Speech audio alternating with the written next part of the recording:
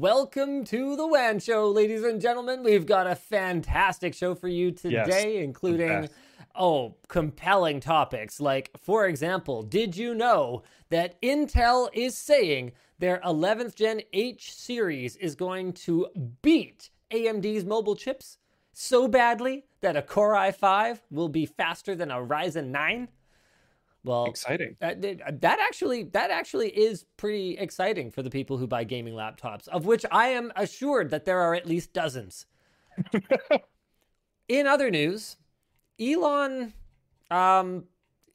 says Tesla will no longer accept Bitcoin as payment for Tesla vehicles because of environmental concerns that he evidently managed to be entirely not aware of before. But now he is woke. Luke, what else we got today? I would tell you that we are going to talk about Apple versus Epic, but I'm sure you already knew that. So I will say we will. That NVIDIA GeForce RTX 3050 and 3050 Ti's are going to kind of maybe usher in $799 RTX gaming laptops, which I wouldn't be surprised if people found a way to successfully mine on. Imagine this, Luke. Oh, you know what? No, I'll talk about it later. What else we got? Also, U.S. East Coast Colonial Pipeline hacked, fuel shortages abound, and it's been pretty hilarious to watch from afar. Watching people fill plastic grocery bags up with gasoline. Oh boy, here we go. And it's been great. Also, a lot of that is fake, which is also great because thank you, I've seen internet. Some of that too. Yeah. All right, let's roll that intro.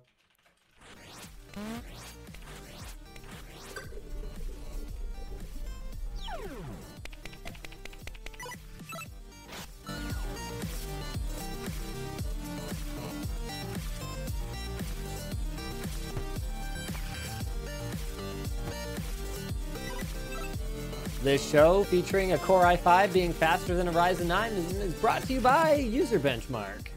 Just kidding. It's brought to you by TuxCare, Shells.com, and Seasonic. All right, why don't we jump right into our first topic of the day. Yesterday, Intel announced their Core i9 11980HK. Let's dissect that that processor code a little bit here. So it's an i9, which means it's at the top of their stack. It's got an 11, which means it is 11th gen. It has a K in it, which means it is overclockable. It is H, which means it is part of their H series. So those are their high-powered mobile chips. And it has a 980 in it, which means it's faster than a something with a lower it's like there. A really good wine pairing to a 980 Ti. They call it the world's best gaming laptop processor, and it's based on their 10 nanometer SuperFin process and has 8 cores with a max frequency of 5 gigahertz. Intel promises a 19% generation over generation multi-threaded improvement, which I could actually see coming, and PCI Express Gen 4 makes an appearance. Apparently it is really fast, with Intel including these graphs. Let's go ahead and do I have... We all know not to trust, to be very clear before we move forward. Hold on a second. There's the one I was looking for. Okay, well, hold on a second. Now, Luke. Are you gonna naysay this? Are you gonna naysay this? Wait. For real? Wait. I think we can trust that these graphs are what Intel believes. Oh, okay. That's pretty nice wording. I like that. That's good. But also, in all seriousness, I think that there is a solid chance that Intel knew the correct way to benchmark these games. Okay. I mean, they have very qualified people there that are easily able to come up with games and settings and benchmark runs that would be indicative of the performance of their solution versus someone else's solution. I think we can all agree that they're capable of that. Yeah, definitely. Okay, so there you have it then, Luke. I think Intel believes that these numbers are right, and I think Intel is capable of running benchmarks. Where we run into trouble is that Intel is a company made up of many, many people. And sometimes in between engineering and accounting and marketing, things get a little bit lost in the mix. With that said, we don't really have any reason to believe that the Core i9-11980HK will not be a very high performance CPU. So back to these numbers for a little bit here. Some of these games don't look that important. I mean, if I was to choose a mobile CPU based on Far Cry New Dawn at this point, I'd say I'm a little bit behind in the times. But I mean, Rainbow Six Siege, okay. Rainbow Six Siege is in there. Rainbow Six Siege is in there. That's a bit. I just, so something I did was I opened up Twitch and I went to the highest viewed categories because I was like, that's what a lot of people are going to care about. It's not the be all end all. Obviously, we've talked about that before, but it's pretty indicative of what people care about. There are a lot of things at the top that aren't going to, like, I mean, League of Legends, Minecraft, Counter-Strike, Valorant. These are all games that are extremely easy to run. Fortnite, but you know, there's maybe some other games they could have tested. I know it's a multiplayer game, but they're Intel, so they probably could have figured something out. Testing, as much as I'm not necessarily a fan of it, but Call of Duty Warzone is huge and has been huge for a long time. They didn't do Apex or Warzone, which is interesting to me. So one thing that's notable here too is that they aren't using the exact same system. That's something that actually makes benchmarking anything about laptops extremely difficult, because with a desktop, you can do as apples to apples a comparison as possible. AMD and Intel are basically at feature parity at this point. So PCI Express Gen 4, they both use DDR4 memory. You know, they both use, you know, they've got... Okay, so yeah, actually you can get high-speed I/O on both of them. So, you know, M.2 NVMe drives, Thunderbolt 3. I don't think I've seen Thunderbolt 4 on desktop yet, but feel free to correct me if I'm wrong. But on mobile, you can't even do something as simple as make sure that both solutions are cooled properly. And on a desktop, you can kind of count on any of the A-tier motherboard manufacturers, ASUS, Gigabyte, MSI, ASRock. You can count on them to deliver reasonably close performance to each other. So the motherboard kind of comes out of the equation as long as it's got, you know, high-quality traces, high-quality VRM, so the processor can boost and the memory can run at full speed and all of that good stuff. So you can really compare. But here you can see, so they're using, for the Core i9 versus Ryzen 9 comparison, in-house. The Intel one was tested in a pre-production OEM system with RTX 3080, maximum GFX power 155 watts. And then the Ryzen 9 was tested in a Lenovo Legion R9000K with an RTX 3080 with a maximum graphics power of 165 watts. Now, correct me if I'm wrong, but haven't we seen this before where Intel called shenanigans on AMD something, and then they used Lenovo systems to test the AMD processors, and then the Lenovo systems were found to not perform as well as other ones with those particular AMD processors? Is that ringing a bell for anyone else? Yeah, just a little bit. So I don't know. On the surface, it seems like Intel has done their due diligence, actually choosing a design that gives more graphics power than the one that they're using. But we are going to have to actually wait for the independent reviews on this one before we declare the 11980HK a big winner. As is always true, to be fair. Now, we would love to tell you guys if these were actually good or not, but unfortunately, the press samples got stuck in customs, so no one in the media has had a proper hands-on yet. So I want to just give a big thank you to Intel Corporate for not pushing the embargo back a week to give us some time to test these before they come out.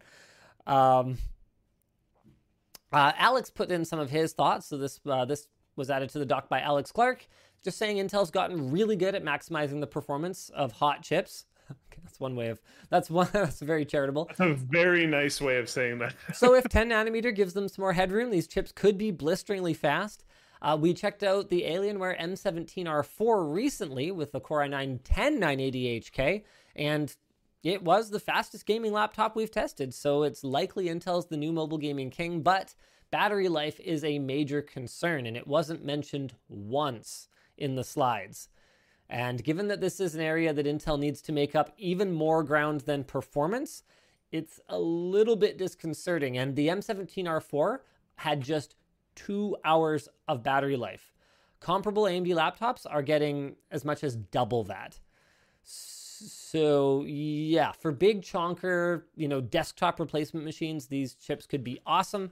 But to take on something like the Asus G14, battery life is really important. And this doesn't, we can't say it's going to be bad, but Intel hasn't said it's going to be good. And I don't know, Luke, do you think when you attend a press conference and you watch the slide deck, generally speaking, if there's anything that can even sort of be spun as positive, they try to include that?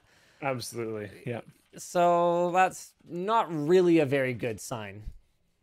I have never been, and I at this point, I think will never, ever be on board with the 2-hour battery life chonker desktop replacement laptops. It seems so weird to me. Yeah, I did daily drive one for quite a while. Do you remember that MSI 15-inch one that I used to have way back in the day? I think it was I want to say a GX 660. Let me see if I can find I remember this something thing. About that. Yeah. Yeah, there it is. All right, here, hold on a second. Let me get a display capture. Here it is. Look at that tiny little trackpad there. And this was a thick, this was a pretty thick boy. You can kind of tell at the back of the device here. I can't really see any great pictures of it. I'll be honest with you, Luke. The only reason that I used that laptop was because MSI gave it to me. I was at NCIX and I co-hosted this overclocking event or something that they did. And because of being at NCIX, they couldn't pay me or something to do it, even though it was on my own time. And so they were like, here, how about we set you up with a laptop? And I was like, oh yeah, cool. That sounds amazing. And then I got this one and I was like, oh, well, it's better than anything else you guys make. So thanks. Okay, look, MSI at that time did not have thin and light laptops figured out. Not even close. You got to remember, this laptop came out back in 2012 maybe? I actually can't even find a date. 2010. This article rating this laptop on Notebook Check came out. So this is an 11-year-old device. Come on. I just found a picture of a side profile shot from each side. This thing is huge. Yeah, it was only 15 inches in terms of screen size. But you got to remember, bezels were an inch on either end at that point. And it had a Radeon 7970 mobile, whatever that chip was, or something stupid like that. Just utterly ridiculous specs. And this was before NVIDIA did that whole thing where they made their GPUs efficient enough that they could run full-fat desktop chips in mobile computers. So, yeah, I personally don't really get it, but I also understand for people who just want something that's kind of portable. Jake and I talked about this a while back. We even talked about doing a build on Linus Tech Tips, doing a video about the divorced parents PC. And he and I feel can joke about it. We both come from broken homes.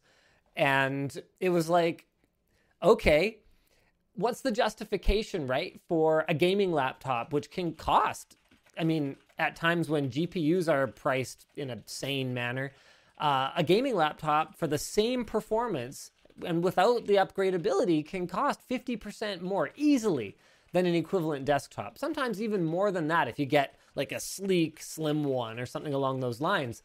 And, it raises the question, well, why would anyone be stupid enough to buy one of these? What if you move around between your homes a lot because your family is broken? That's a possibility. It's cheaper than having 2 separate gaming rigs at both places. True. Yeah. Now, naturally, because it's me and Jake, we weren't really thinking gaming laptop here. We were actually thinking a desktop that You can like fit in a backpack. Yeah, kind of and like a situation. monitor that folds down really flat, and the whole thing just goes in your backpack, and you kind of take it to school every other weekend on Fridays. You take it to your other Oh. parents' house. Well, look, I'm allowed to joke about it, okay? Because No, I the O right there was just me thinking damage and theft. And taking oh, it. I see what you mean. Yeah, yeah. You know, when you said when damage came out of your mouth, I was gonna be like, I'm not that damaged. I pulled out of it okay. I like to think That's I'm not what I meant. pretty well adjusted. So that's something we wanted to do for a long time. That's a justification, though, for Yeah. a desktop replacement. You don't want to compromise on performance. Let's say you're not the kind of person to build your own PC or upgrade it. Lots of people. Okay, here, Luke, I want you to get out of your PC enthusiast. I can see you. I can see you retracting into your little PC enthusiast shell here. Okay, Luke, think about it this way. All right. To a lot of people, you have a car, right? Do you drive a car? Yep. You have a car. I know you have a car. It was a rhetorical question, but thank you. Okay, you have a car. When your car gets to the point where it's like becoming problematic in terms of maintenance, or it is not a pleasing experience, what are you most likely to do? Okay, A, throw it away in the garbage. B, fix it up yourself with parts that you get at Lordco or wherever people get car parts. Or C, trade it in and just get something more hassle-free. Well, it's just always going to be whatever's the most cost-effective option. No, it is not. You will not. You will not upgrade your car. Shut up. Okay, true, but I would go get it fixed. I wouldn't upgrade it though.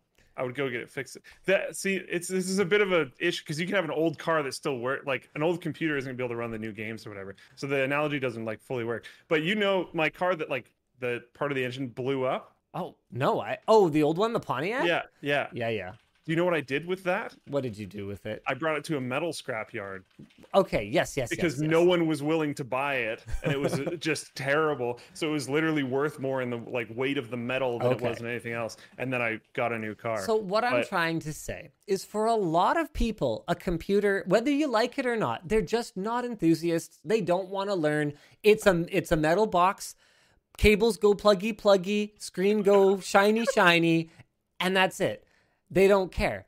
So for someone like that, if you were just going to either buy two computers or you're going to get one portable one, and no matter what, you weren't going to upgrade it anyway. Okay. That's my justification for these things to exist. So why wouldn't you get a thinner, more easily portable laptop? Because you're probably quite on the move at that point, and then have like a dock. Why don't you get a slower desktop that's smaller and with smaller screens? I don't want to. Okay, then. I wouldn't, if I'm carrying this thing around all the time, especially if I'm carrying it to school, I wouldn't want a big chunker desktop. And you can get quite good CPU performance without a GPU in it on a laptop that is not super thick. I love it when you are so easy to take down like this. It's the best. You heard it here first, ladies and gentlemen. Luke would not, he would not carry around some big chunky thing at school, okay? This, ladies and gentlemen, is the backpack that Luke actually used at school for years, okay? Oh no. All right. Here it is on the left, I think it is, next to a normal size backpack. This thing was easily big enough for a 17-inch laptop. It was absolutely massive. Let me see what happens. A padded slot for one, yeah. Yeah, when I put it on. This is the one, right? The Averki Titan. I can't see your screen. Okay, I'm pretty sure this is it. Oh, yes, I can see it now. Yeah, it's the one on the left. Yeah. Yeah. This thing I still have that. Chungus. I know you do, because Luke, you would carry around whatever is the cheapest, most cost-effective thing that gets you exactly the functionality that you want. Look how thick this thing is. It's awesome. It fits everything. I swear it's magical. Every single time I'm like, it's at 100% capacity. And then someone would be like, this can't fit in my luggage. Can you carry this for me? And it would fit every time. amazing. Braden Hayes says, as an engineer, I carry around a mobile workstation all the time, and I actually prefer it to a thin and light. See? Totally a thing. And you're so full of crap. You would totally carry around whatever gets the job done, and you would harm yourself to do it. That's also probably true. You would sacrifice decades of your back's functionality in the interest of having as many FPS as you could have gotten for the dollar. So whatever laptop you got on super promo, that's what you would put in whatever bag fits it. So my one argument, though, is that these often aren't super promo. They're often really expensive. That's true. And they have a track record for dying really fast. That's true. So that's actually my like main concern. The other things I don't like, but yes, I would overcome that for sure. But my cheapness has a big concern with the expensiveness of these laptops, plus the short warranties. Short warranties, and I don't know. I don't have like tons of evidence for this, but anecdotal evidence that they just die left and right. That's been my experience too. Other things. Totally been my experience too. The reality of it is, with a desktop, at least if you have a discomfort with super high temperatures, there's always something you can do. It might cost way too much money, or it might be way too janky, or both. But there's always some kind of a solution. But I will concede, and someone mentioned like, oh, they go on super promo when the new version comes out. Okay, so if we're going to the scenario where you have two homes for whatever reason, or you have like two different places where you need your high performance thing in, whatever that is, maybe you like are going to school to be an engineer and you like study partner at your buddy's house all the time and you need your thing there. I don't know what it is. It doesn't matter. It's irrelevant. I could definitely see it making sense. I just think you're going down so many paths to get there in the first place that I think it should really be for a very small subset of people. Yep, that's fair. That's fair. Yeah, and I think it would have to sit at the spot where like if you have to replace this thing every 2 years, that should still be cheaper than the other solution, which is very possible because having like two different systems or whatever else could be very, very expensive. But now let's talk about something that is more practical for more people. NVIDIA released the GeForce RTX 3050 and 3050 Ti, promising $800 RTX gaming laptops. Now let's be very clear.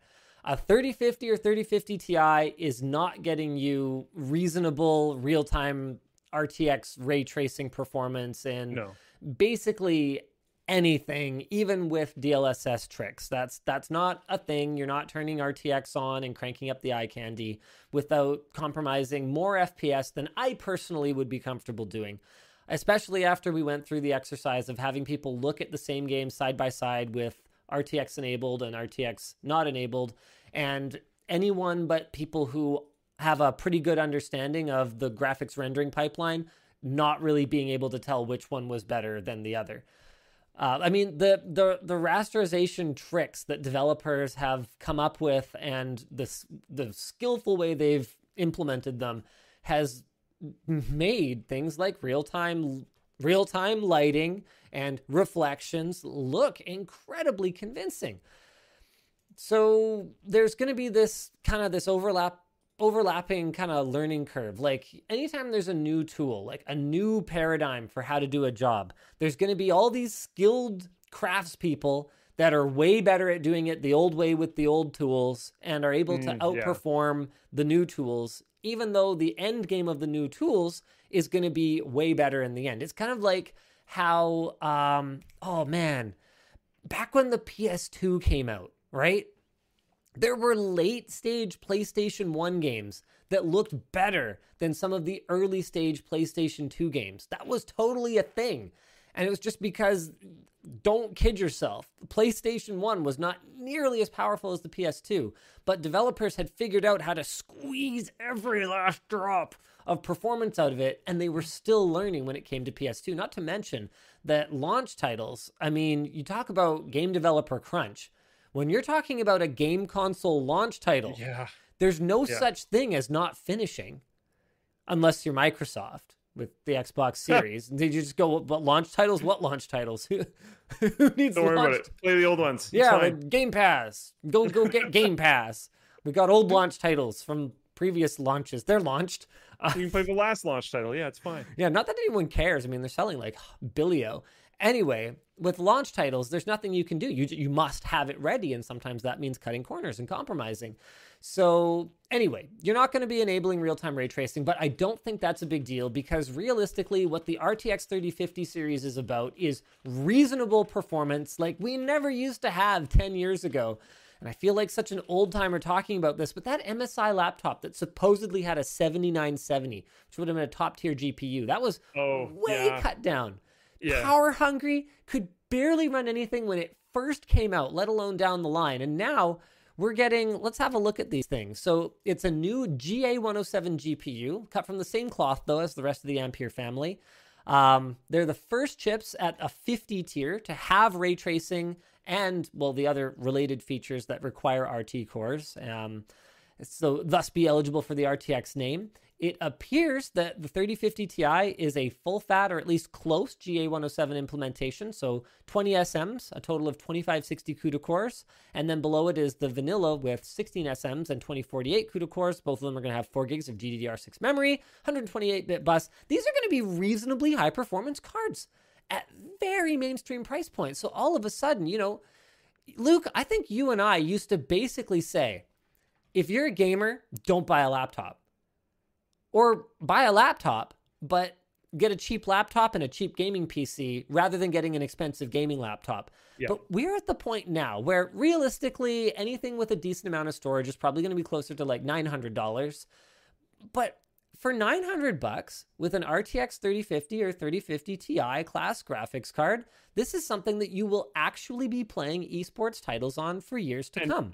And just to jump back to that previous conversation as well, I mentioned like the games that Intel included on their thing and how it didn't include a ton of the games on the front page of Twitch. This will very easily play a ton of the games on the front page of Twitch. Like, yeah, it's totally fine. You can play your Minecraft, your League of Legends, your Fortnite, your Valorant. Like, a lot of this stuff would be no problem whatsoever. And the other thing too is that game developers are really going out of their way. Here, let's go to games here. Game developers are really going out of their way to make their games accessible. I mean, League of Legends, Minecraft, yeah, pretty much everything here. Wow, Halo Combat. Wait, why is this showing up? 51 viewers? Why is this recommend?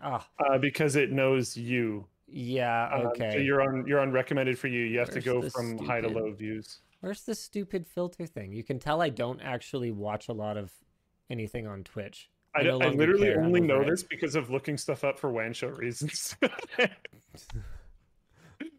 Annoying. How do I change the filter? You know what? I'm over it. I don't care anymore. The point is that between game developers kind of making sure that their games are going to run on potatoes, and between mainstream graphics cards actually having a reasonable amount of performance, and the fact that you can't buy a graphics card for less than the price of one of these entire laptops right now, these things are going to be absolutely killer. Like if I was NVIDIA, I would be extremely focused on delivering these kinds of products and getting these in the hands of gamers right now.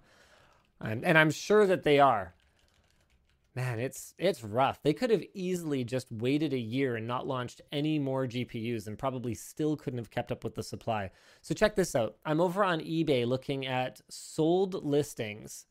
Here we go. Sold listings for RTX 3060s.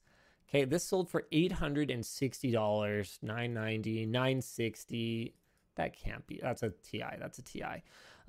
So anywhere around $800 to $1,000 these cards are going for. So you could literally buy an entire gaming laptop with a 3050 or 3050 Ti in it for less than the price of a 3060 graphics card. Now, I'm really interested to see, though, if AMD is able to shake things up. They've actually had some good GPUs lately, and they say that we're going to see laptops based on their competing RX 6000 series by the end of June. We're also going to finally see an AMD competitor to NVIDIA's deep learning super sampling, Fidelity FX super resolution. I have my doubts, honestly.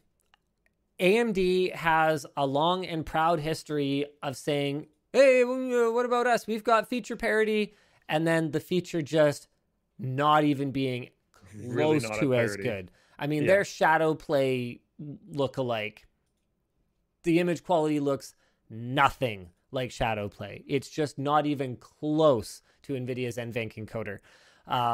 So maybe they're taking the time. Maybe they're cooking it up real good, making sure it's right. But I'm not going to get my hopes up too high. Something to note, by the way, speaking of DLSS, is that NVIDIA will have DLSS support on the 3050 series, and that might be something that you're actually going to need to hit 60 FPS, 1080p, and AAA titles. To be clear, these are mainstream GPUs. These are not high-end enthusiast GPUs, but I'm still pretty excited for it because more people having better GPUs and being able to get access to something to play their games is never a bad thing. What I need access to is our sponsors for the show today. Oh, yeah. Just going to try to segue you that way, and you got it. That was perfect. Starting with TuxCare. TuxCare, the Cloud Linux brand formerly known as Kernel Care and Extended Lifecycle Support Services, helps IT teams take care of support, maintenance, and security for enterprise Linux systems. With TuxCare live patching services, patching services, Linux kernels, libraries, databases, virtualizations, and IoT devices receive automated security patches applied with zero downtime. TuxCare Extended Lifecycle Support Services lets you migrate to the newest version of Linux at your own pace while maintaining protection from the common risks of running an end-of-life distro. And TuxCare Linux Support Services provide a full range of enterprise-grade Linux support with the perks of a vendor-independent technology partnership. So that means it's reasonably priced, and they have flexible services to keep your current version Linux systems continuously updated and secure. You can learn more and apply for a free proof of concept at tuxcare.com or by clicking the link in the video description. The show is also brought to you by... Did I really read that in less than a minute? Wow, go Linus. Shells. That one. There we go. Thanks to Shells for sponsoring today's show. Shells.com offers secure personal cloud computers that can be accessed from anywhere on almost any device. It was actually created by one of the founders of PIA, Private Internet Access, and runs in your web browser. So it'll work on your phone, tablet, computer, or even your new Xbox. You can open up a brand new high-speed computer on any device in under 5 minutes, and they've got options for both Windows and various Linux operating systems.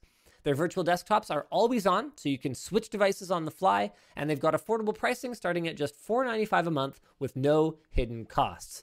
So give your computer a break and get a virtual desktop at the link down below. I can think of a ton of reasons why you might actually want just log in via browser, secure virtual desktop. Many of them are, Seasonic is also sponsoring the show. Thanks, Seasonic. They're featuring their Prime Ultra Titanium PC power supplies with ultra high efficiency with their 80+ titanium rating. These things are fully modular.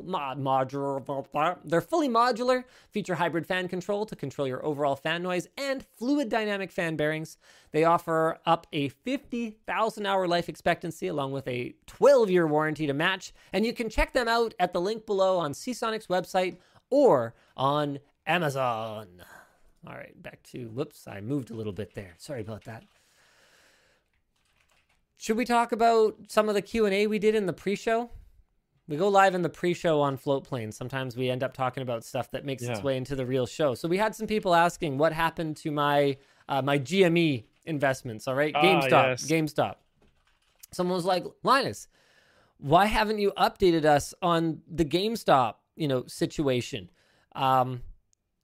Honestly, guys, I don't even remember the login for my investment app anymore because there's no other option. I'm holding, ladies and gentlemen. Here's my portfolio. So since the day that you guys dared me to buy GameStop, I did hedge a little bit. So I didn't spend the entire $50K I committed on GameStop. I put 30 into GameStop. 10 into AMC, which was another big meme stock at the time, and then 10 into BCRX, which was another recommendation on r/Wall Street Bets that I thought was a meme, but actually has turned out to be very profitable. So overall, put in $50,000 US. Like I said, I did. I have lost so far on GameStop $11,791. On AMC, I have lost $1,127, so it's dropped around 11%. And then on BCRX, it's actually up 18% overall, but it's pretty volatile. So there you go. Overall, my portfolio is down $11,100, and my wife has not murdered me yet. So that's the update, and I plan to ride them into the ground. It just remains to be seen whether the ground is here on Earth or on the moon. Gonna ride them into some kind of ground, though. Okay, so is there okay, so if the ground is on the moon, yes, that means you would sell if it is high enough. How high would that be? Oh wow, I'd never actually given it any thought. I mean, okay, I've talked to you about this sort of offline. For me, the whole GameStop thing was as not about trying to get rich. It was about just being on the right side of history, doing some wealth distribution, redistribution. Sure. You know, you guys ended up providing a lot of the funds anyway. So it was like, okay, well, what do I have to lose? Here we go. So for me, it's more about some retail investor somewhere's gain is going to be my loss. So my intention is to just kind of hold it forever. Okay. There you go. I just the moon is really far away. Yeah, it's a long way moon. We're talking like Titan, you know? Yeah. What is that? A Saturn moon? Can't remember. Yeah, I think so. Saturn, yeah. or I think it's Saturn. It might be Jupiter. I think it's Saturn though. Also, So I was gonna say the reason that I don't, talk about my investments much is because they don't really change. I do have some real estate investments. For example, the old office. I still own that. Like we bought it because we needed a place to work out of, and then we got kicked out of it. So we can't work out of it anymore.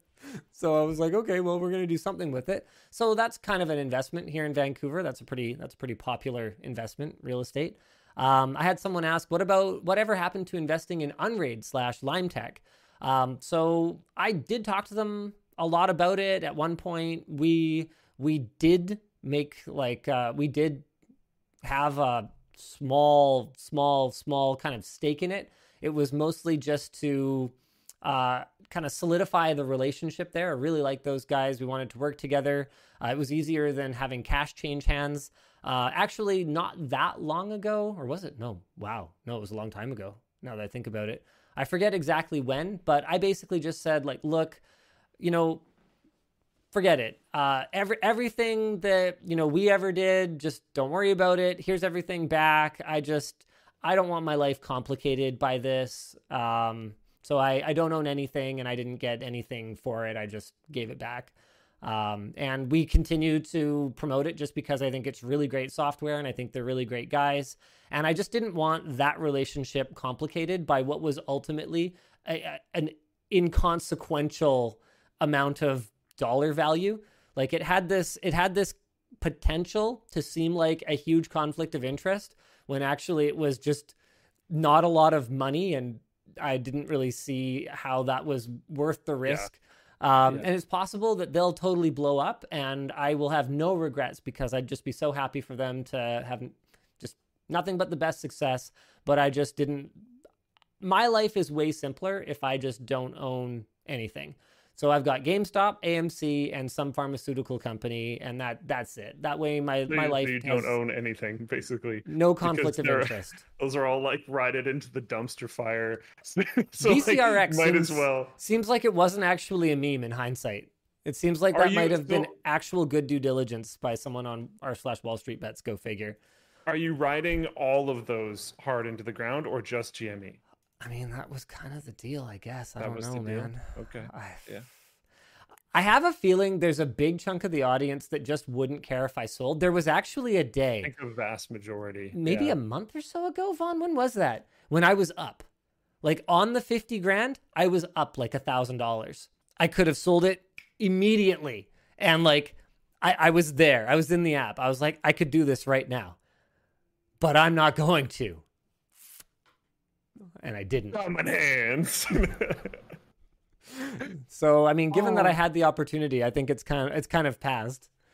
Yeah. Yeah, I somewhat doubt that's going to happen. And I just got signed out. It's so annoying. In other news, the Apple versus Epic are, well, that's still going on. Hooray. There's a few things that we can take away from the trial this week. So Apple chose to deliberately not disclose an iPhone hack that affected 128 million users back in 2015. That's pretty interesting. Apparently, this was done for logistical and technical reasons as opposed to moral ones. The breach came from legitimate app developers that were using an illegitimate copy of Xcode, which was inserting malicious code into their apps. Okay. There was some discussion in the courtroom about Peely, an anthropomorphic banana. Specifically, the discussion was about whether bananas should wear clothes in court. So, which roles do you want to play, and which ones should I play? I'm down with either. I feel like we need a third person for this. Yeah, we kind of do. Raz.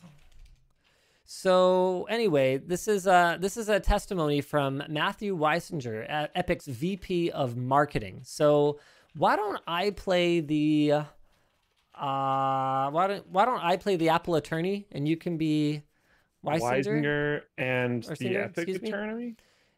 Yeah, sure. Yeah, you can be the Epic attorney as well. Okay. All right. So we have in front of us a new set of images, and what is this screen showing? This is your matchmaking lobby. And we have a large yellow banana here, don't we? In a tuxedo? Yes, that is Peely. And that's Peely, did you say? Yes. And in fact, in the tuxedo, he's known as Agent Peely, correct? That is correct. Okay, wait, what? Hold on. I think the transcript is a little screwed up here. We thought it best since yes, okay. We thought it better to go. No, this is actually what Apple's attorney said. We thought it better to go with the suit than the naked banana, since we are in federal court this morning. Now I'm speaking as the Epic attorney. A little digression. We talked about Peely, our banana. Remember that? Now I'm talking about Weisinger. I do.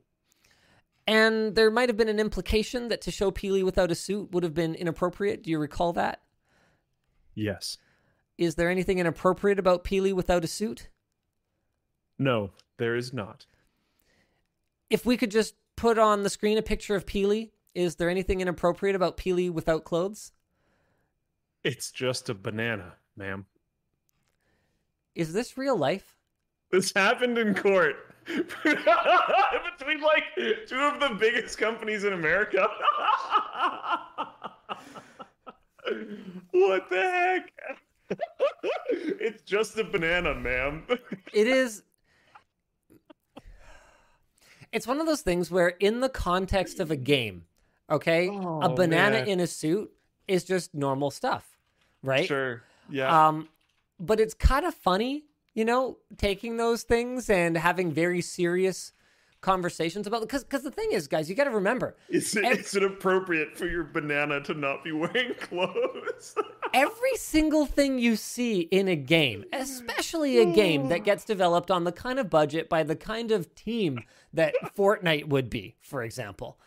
Anything you see in that game, as whimsical and silly as it might seem, guys, there's like focus groups and stuff. There's like executives like making decisions about, you know, which way are we going? What's more appealing? This demographic, blah, blah, blah, blah, blah. So to have the, I don't know, to have the skin peeled back sort of on the way that these corporations actually approach their business, as fun as the end product is just very amusing to me. I really want It's Just a Banana to like be a thing. It's just a banana, ma'am. Yeah. Someone's like complaining about something like way too far. Just be like, it's just a banana.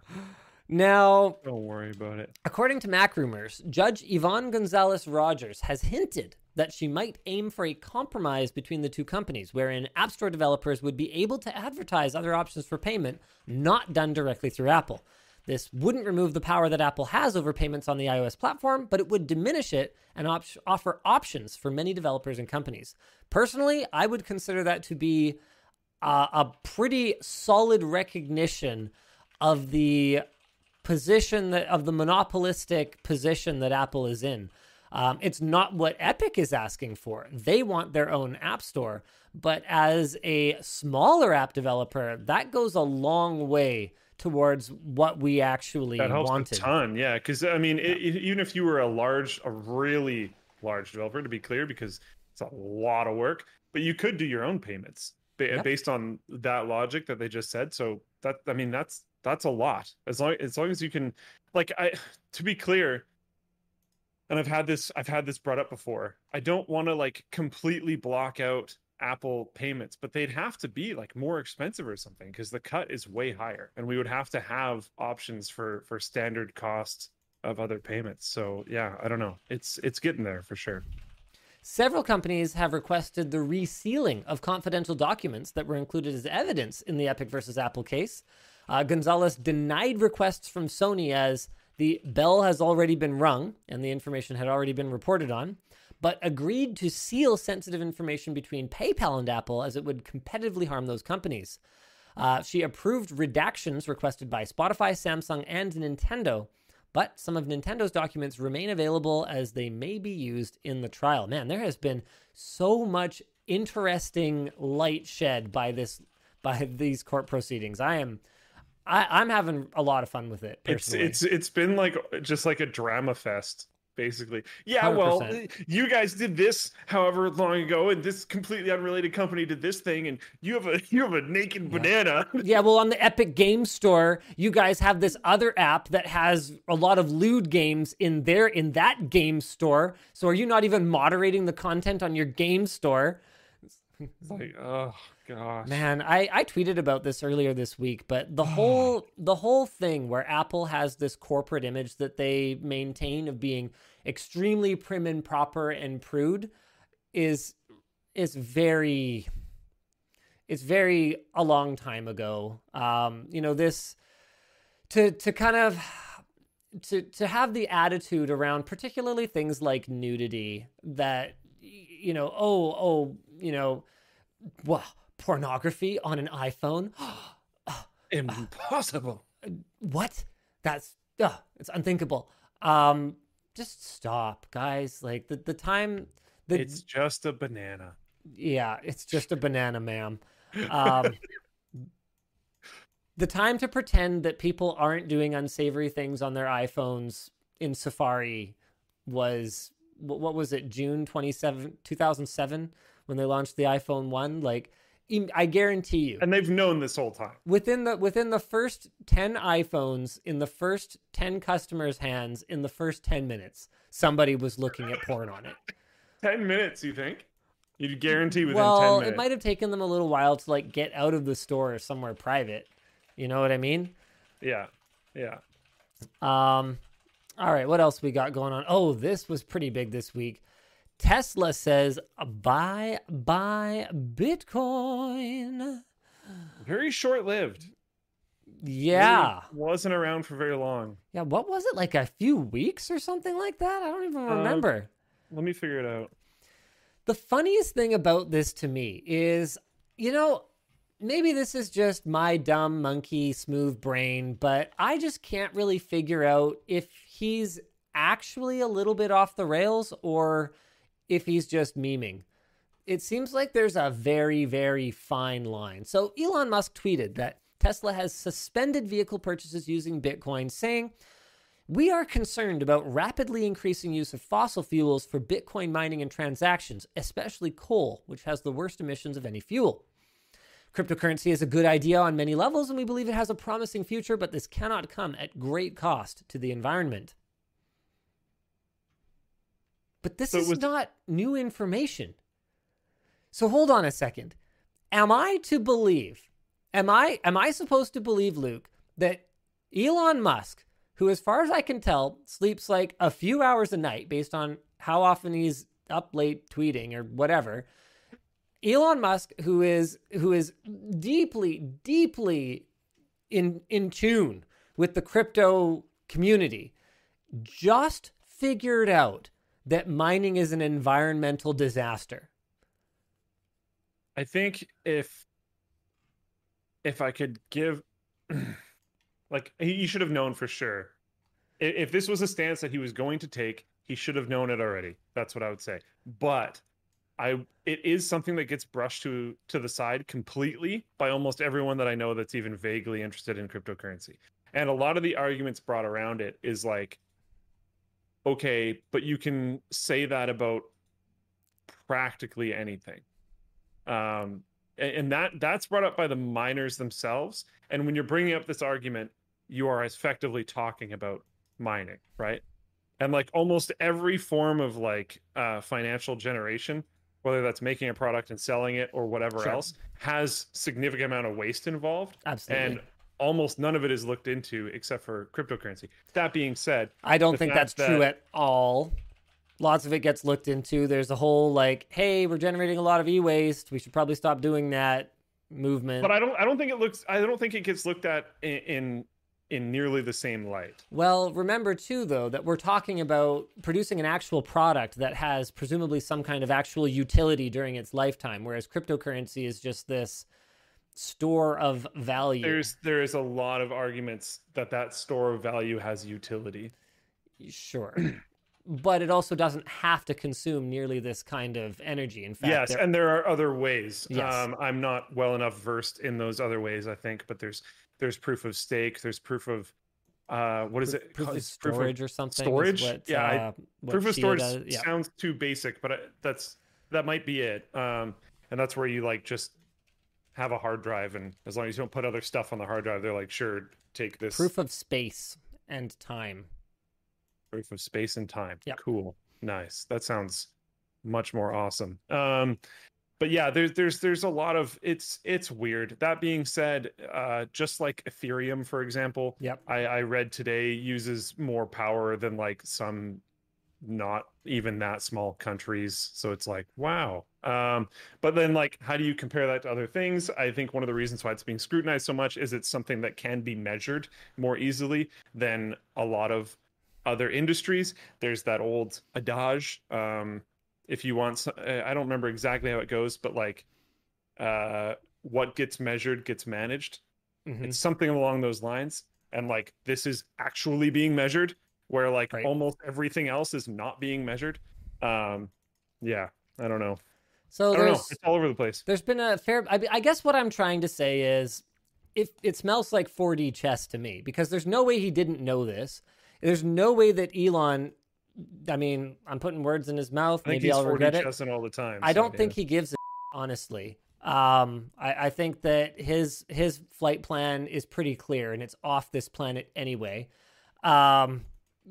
They're still planning to fund a satellite launch with Dogecoin through SpaceX. Like, get real. This seems to be just a rare branding readjustment and absolutely nothing to do with the actual concern over the environmental impact of mining. Right? Like a lot of his moves are just aggressively getting himself in the news, and this sure as hell did it. Like, I mean, we're talking about it. Way. Yeah. Yep. And I think we talked about him starting to accept payment. I think we talked about Tesla buying it at all, which were technically two different points in time. Like or just manipulating crypto prices. I mean, we have no. It's so funny to me. Reading celebrity net worth articles, because as someone who has had a reasonable number of them written about him, they are not even close. And so as like a kid, right? When I would read those, I'd be like, oh yeah, what's Bill Gates' net worth or whatever. Some of that we have public access to, especially if it's shares in publicly held companies, for example. But what I've realized as I have made my own investments and become a public figure is that whoever's writing these articles has no access to the vast majority of this information, and absolutely no way of knowing, like, at all.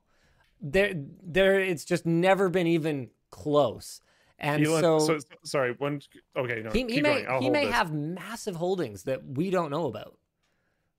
Maybe it's all just like a game to fund whatever the next crazy experiment is, a giant tentacle shaped boat that you ride across the sea really fast. I don't know. Who knows? Someone in the flow plane chat. Where did it go? They said Elon has never. Where did it go? Elon never manipulated markets. ... Are you actually f***ing stupid? Something that you need to understand is I'm trying to. Sorry, you're so diplomatic, Luke. Something that you need to understand is once you hit a certain form of influence, you just influence things, you manipulate things. It just happens, and you have to be very careful. And if he's like, whoa, this Dogecoin thing is super rad, that's going to manipulate that market. That is going to happen. It's not like he might not be going like, all right, today I'm gonna totally inflate this random coin because I just want to manipulate things. Like he might not be approaching things in that way, but it's happening regardless. All right, Bean says it was sarcasm. All right, that's good. You need a /S dog because I have read dumber, completely not sarcastic comments. And yes. I reading that, I had to call you out. I'm sorry, I had to call you out. It's extremely difficult in the modern day to figure out what on the internet is sarcasm, what on the internet is not. That's totally fair. So yeah, I don't know what this is. One thing I did want to respond to, there's a Twitter user that responded to saying, Elon, you realize that 75% of miners use renewable energy, right? And they got 52,000 likes. Okay, let's break that down. So number one is that while an estimated 75% of miners might use renewable energy as part of their mix, that doesn't mean that their facilities are being run 100% on clean energy. And so it doesn't dismiss the possibility that a significant or even majority of mining is done using fossil fuels. A University of Cambridge study on proof of work cryptocurrency mining placed the estimated renewable share at 39% overall, dismissing the binary yes or no answer. And 1/3 of Bitcoin's entire hashing power was wiped out temporarily in April when a coal mine in China was shut down due to a flood. So that tells us a little something about that maybe some Bitcoin mining is being done using coal. Also, here's another thing. Just because these miners might be using renewable energy doesn't mean that that renewable energy couldn't have been used for something else that now has to use fossil fuels. As long as we are burning any fossil fuels, as long as we are in a state where the world is in an energy crisis, which quite frankly it is, anytime you're burning fossil fuels, it is still bad. Okay? And so if you're using renewable energy to do something that is not necessary and wasteful, that renewable energy could have been used for something else where they burn coal. You're effectively burning coal. Sorry. And I will yet again bring up the other argument that there are absolute tons of other industries that also burn absolute tons of fossil fuels and coal and stuff. There's been, and I'm not saying this is the majority whatsoever. There have been some cool projects from talking to OGBTC. There's been some crazy stuff where decommissioned dams have been refurbished and put back into use, and they've used that the renewable energy of the river flowing to power these big Bitcoin farms. That kind of stuff is actually super cool. There's one in BC that we actually have reached out to do a tour of. That's basically like that. Now, to be clear, hydroelectric power has issues too. And actually, if we just didn't have a dam there, that would probably be better. But yes, carry on. I'm not fully educated on what those problems are. I just there are some very cool engineering things in the space if you're interested. So to be clear, guys, I want to make sure that this is very crystal clear. I'm not anti-crypto. Fundamentally, I believe in the concept of decentralized currency. I don't understand why I need someone's permission to and I have to go through someone else's server to send my in-laws $10 to be like, hey, thanks for picking up some milk and eggs from the grocery store for me. Like, crypto makes a ton of sense to me. Well, okay, Luke, we're really lucky here, right? Because we have e-transfer. It used to be called email money transfer. I think now it's called Interac e-transfer. But not every country has like a super quick, free way to send money between private citizens. And for that matter, not everyone wants that to be tracked. So there's a ton of reasons why, other than fiat currency, other than cash, I would want to be able to quickly and easily send a few bucks to someone. The problem is just that Bitcoin is not the answer to that particular problem, and it has its own problems. So it's clear we need a different solution. And the main reason that I was sort of playing devil's advocate here was that it's obvious there's more to this game than Elon actually being concerned about the environmental impact of Bitcoin. And there's also a lot more to the picture than people saying like, well, actually, Bitcoin is mined on renewable energy. Because there's an opportunity cost to that renewable energy being used for Bitcoin mining instead of something else. There's more to the story on both sides. Absolutely. Sure. Yeah. Absolutely.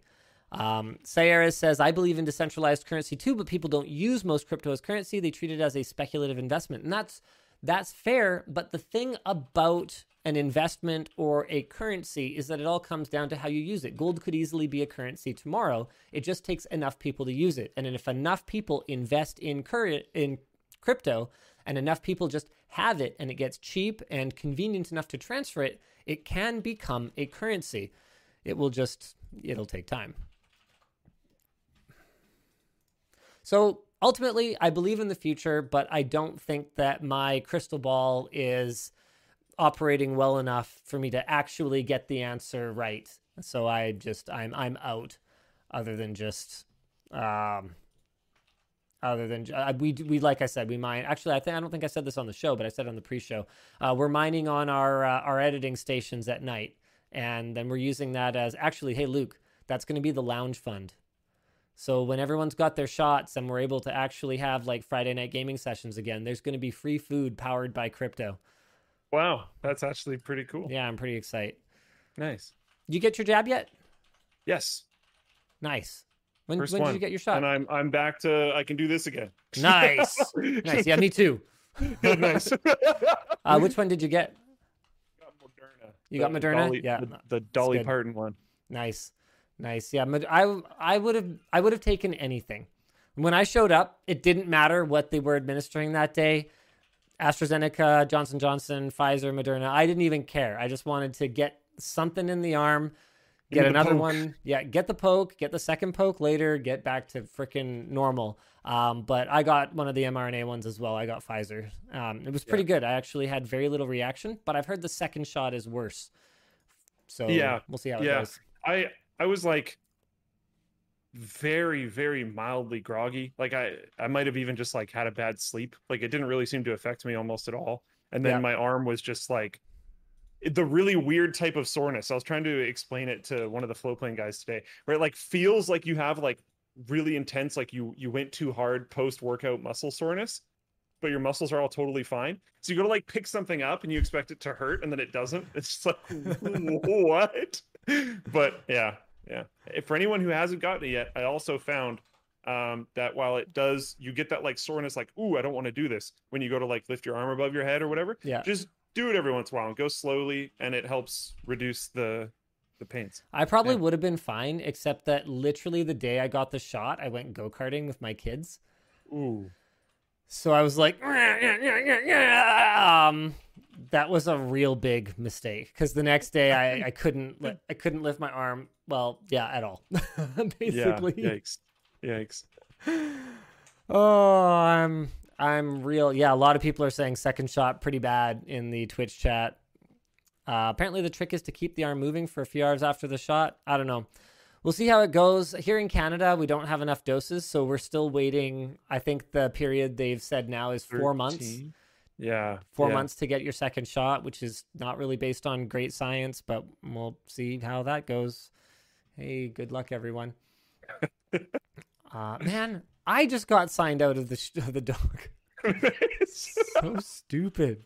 Stop. While you're figuring that out, there's something going on with folding and Boink on the forum. Ooh. Remember Boink on the forum as well. This is just a link to the section of the forum which is Boink and folding, but I believe they're like doing something. Okay, sweet. So yeah, check it out if you want to use your computing power for something pretty cool. This is pretty cool. Amazon is fighting back against fake reviews. A couple of brands like Aki and MPOW are being removed from the site. Wow. I actually did not know this. Products are either not present or are listed as unavailable. Aki specifically was allegedly offering up to $100 per 5-star review. And this is coming in the wake of a huge data breach that revealed companies were offering free product and even compensation for users writing positive reviews about their own products or even negative reviews about competitors' products. Now, to be clear, there's nothing wrong with offering a product in exchange for a review. In fact, Amazon even has a program for that. What you are not allowed to do is offer a product in exchange for a positive review. So an unsecured Elasticsearch server contained millions of records, and it has since been contained, but 7 gigs worth of data was found. Details for both vendors and recipients, as well as messages back and forth about the process, were revealed. So Amazon basically came out and said, we work hard to build a great experience for our customers and sellers and take action to protect them from those that threaten their experience in our store. We have systems and processes to detect suspicious behavior and teams that investigate and take action quickly. Blah, blah, blah, blah, blah, blah, blah, blah, blah, blah, blah, blah, blah, blah. We take this seriously. So if you want to see a product that legitimately, has really good ratings with absolutely no paid reviews whatsoever, it's back in stock, ladies and gentlemen. The ABCs of Gaming on Amazon.com. I actually don't know if it's in stock on .ca, but we've got a few hundred units. Beautiful. Those are the ones that they allowed us to ship, despite telling us that we should ship like 900 or whatever it was based on our run rate. So it's probably not going to last long before we're going to have to restock it again. But if you know someone that has a little one or has a little one coming and they could use a fun little book, there's actually, it warms my heart reading the reviews from people who have bought it. So far, they're super cute. Just guys, don't leave a review if you didn't actually buy it. The verified purchase ones are the only ones that I ever read anyway. So make sure that if you're going to leave a review, you actually buy it and read it. I don't want anything other than that on there. Don't waste everyone's time. But yeah, if you or someone you know is going to have a little gamer soon or has a little gamer now, go ahead and check it out. It's got Prime shipping. So good stuff. And I think that's pretty much it for the show today. I've got one last little thing, yes, which maybe you can do some super chats while I pull it up. Sure. Someone asked in Floatplane chat, and I'm surprised they asked because I had already forgotten about it, but I checked not that long ago, and they asked about the hammer, and there has been another update. Yeah, this was a bit ago. So the last update before this one was December 25th, 2020. And I checked a few months after that and there was nothing. So I was like, is it finally over? No, there's been a massive update April 23rd, 2021. Seriously? There was a huge update. Hold on a second. Can you link me to it? I don't think you can see it because it's on my Kickstarter. And I think, are the updates public? I actually don't know. Here, I will link it to you. They are. I've got it. Yeah, I've got it. I've got it right now. Latest on the Crowbar. The world's first hammer with a built-in crowbar. Oh my goodness. When did you back this? There's 92 updates on this stupid thing. I guess I backed it probably in like 2013, 2012. Late last year, we finally solved the torque issue with Gear and Paul's. We didn't want to proceed with the new full prototype until we knew we had the torque we needed. Proceeded with a new 7th gen prototype. We got hit hard by COVID, so we had several delays. Oh man, we ran into another snag that set us back. You're not going to want to read it all. It's so long. It just there's a video, like there's 2 videos, I guess, pretty far down. It's really long. But there's a video there. Nikes. All right. Here's the video. Okay, what are we even watching here? What am I looking at? Okay, it's a hammer, all right. What even? Okay, there it is. It opened. It's not a good way to show joint strength. But that's a thing. Okay. Now it's apart. Now it's that. Okay. It's the thing. Okay. I mean, hey, maybe someday you will receive this hammer, Luke. Yep. And all the projects that my dad wanted to do around the house will probably be done before he gets it. The But tool finally works properly, apparently. yeah, and they even showed there's pictures near the bottom of the post where they have like, here's the manufacturing facility that we're going to use. Here's the space that's going to be dedicated to Colbar. Like the one thing I will give them is they keep moving. There's technically been progress this whole time. It just was supposed to show up 8 years ago. And it's not here yet. But technically, there has continued to be progress. Estimated delivery was November 2013. Oh, no, hold on. August 2013. Hey, you guys keep it up, Colbar. Absolutely. They're doing it, man. I don't know. There's still people that show up in the comments of these updates and just like berate them, and I'm like, dude, what's the point? It's been like, yeah, they could have just walked away at this point. Yeah, it's like at this one, I'm just like, I feel like I've almost got my money worth just from being able to track this for a decade. Watching the show. I mean, it was only like $65. Like, yeah, like I don't know. Oh, we never talked about the pipeline shutdown. So, ransomware group called DarkSide, $5 million in Bitcoin ransom. Apparently, Colonial Pipeline paid it in spite of actually having backups, but it like would have been too slow to decrypt the backups or something. And they said, oversight. Hey, our goal is to make money, not create problems for society. So sorry about that. But then they still took the ransom money. So clearly they didn't feel that bad. People began panic buying fuel. A Hummer exploded after the owner loaded 4 canisters of gas in the back. There's been some legitimate hilarious photos. There's also been a lot of staged stuff. Like I saw a picture of somebody with a laundry basket that had holes in it all the way up. You've probably seen this before. And they're pretending to fill it up. That one was pretty funny. There's been other fake ones as well. But it's getting to that point again where like there are some real ones. So it's I think modern internet, it's pretty tough to tell the satire from the real, right? So yeah, I don't know. New information is also beginning to show that the blame for the shutdown doesn't lie strictly with DarkSide. It could have still been working, but it was an inability to bill for the fuel flowing through the pipeline that actually caused them to shut it down. So it was as much about protecting profits as it was about not having like core functionality working. Anyway, let's go ahead and get through some viewer activity here. Daniel says, watching live to get you to tell me about the water bottle topper I keep seeing on your bottles in the videos. Can I buy it on lttstore.com? Not yet. We are doing a narrow mouth, small screw cap, and then big screw cap, like 2-stage screw cap top. Right now, that same top is actually available on Amazon, I think, for like $20, but we're doing a bulk order and we're going to make it an add-on item for, I think, $5 or something like that. So if you have a V1 water bottle and you want to upgrade your top, if you buy anything else, then you can just tack it on. It shouldn't add anything to your shipping cost, and it'll just cost a few dollars.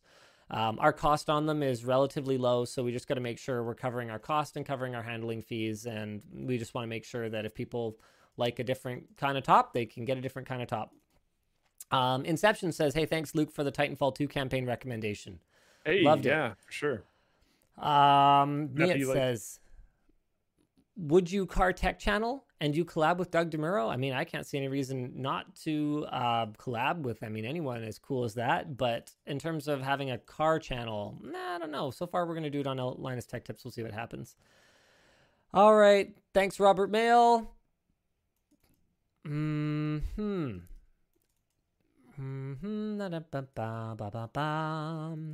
Mark says, main differences between an MSI Z490 and Z590. If I recall correctly, Z590 uses the new LGA 1200 sockets. So the whole difference, I guess? Or is Z490 LGA 1200 as well? Man, I can't even remember because it kind of hasn't mattered for a while. Sorry, they're both LGA 1200. Oh, shut up, Siri. Sorry, they're both LGA 1200. It depends. I think some of the Z490 boards probably aren't validated for PCI Express Gen 4. The Z590 ones are going to be better equipped with like newer I/O, so you might be more likely to find high-speed network connectivity on them and stuff. In terms of performance, I wouldn't really expect anything, but what do I know? I forgot which one was which socket. Sam asks, will Floatplane ever support background play? So I can have my screen off. How hard is that? I do believe that's a goal. I don't actually know. Jaden is in the chat, so maybe Jaden can speak to that. I have Jaden on definitely not that right now, I will say. And that is, as far as my understanding goes, not in development. So, yeah, maybe. This is interesting. The same person who offered to create photos for our products on last WAN show apparently did it and made a video about it. All right. I don't know, man. I don't know. I think I put them in touch with Nick. I just leave it to Nick. Tejvir says, love your work. I want to build a PC, but it's hard to get a graphics card. Will you sell one of yours extra? We're doing it through the Verified Gamer program just to make sure that everyone gets a fair crack at it. Johnny says, won the surprise 3080 PC giveaway in October. Massive thanks to you and Luke for being a source of entertainment over the last 8 years. My life has changed a lot, and you guys always bring a sense of calm. Cheers from the UK. Hey, thanks, Johnny. Heck yeah. The Life of Patricio says, can the Mac Address channel take a look at the Mac Pro 5.1 and talk about why it's still used today? I don't know if that's really Jonathan's jam, but it's a really interesting idea. What just happened? Oh no, the page reloaded and probably all of them are gone. Super chats are gone. This is so stupid. How are all the super chats for the show not just there? Well, there's a couple other ones. Administrator says, hello, dear Linus. My dear balls itch, and I have used many creams to take care of the issue. Will you ever provide a product at LTT that can resolve this? I would recommend going to your local pharmacy and finding a treatment there. Talk to your doctor. This is really not the time or place for that sort of message. QWERTY says, will Floatplane ever switch from a separate OG tier to an OG discount so that OGs have the option to do 4K? No. That's how we get you. Sorry. Hey. If you want the new features, you're going to have to say goodbye to your $3 not actually profitable tier. That was our compromise, okay? You guys signed on for a craptastic early experience, and we offered you a proportionately craptastic, not profitable price, and everyone won. But now that we actually have a pretty good experience on the site, we would ask that you maybe pay for enough to cover it. And the OG tier is still a pretty good experience. Yeah, it's still pretty good experience. 1080p on Floatplane is pretty high bit rate, and not just on the video, but also on the audio. So There you go. There you go. Bean 710 $3 gang. The Floatplane chat's just getting spammed with people who have the Floatplane emote. Yeah, that's good. That's good. All right, I think that's it for the WAN show today. Thank you so much for you guys being here with us. Especially thanks to Anthony, Denis, and Joseph, and Odin's Inferno, and Alexandra. You guys are sending super chats after we already finished reading super chats. So thank you very much for doing that, but it's too late. And we will see you guys again next week. Same bad time, same bad channel. Bye. Rolling that intro, outro thing.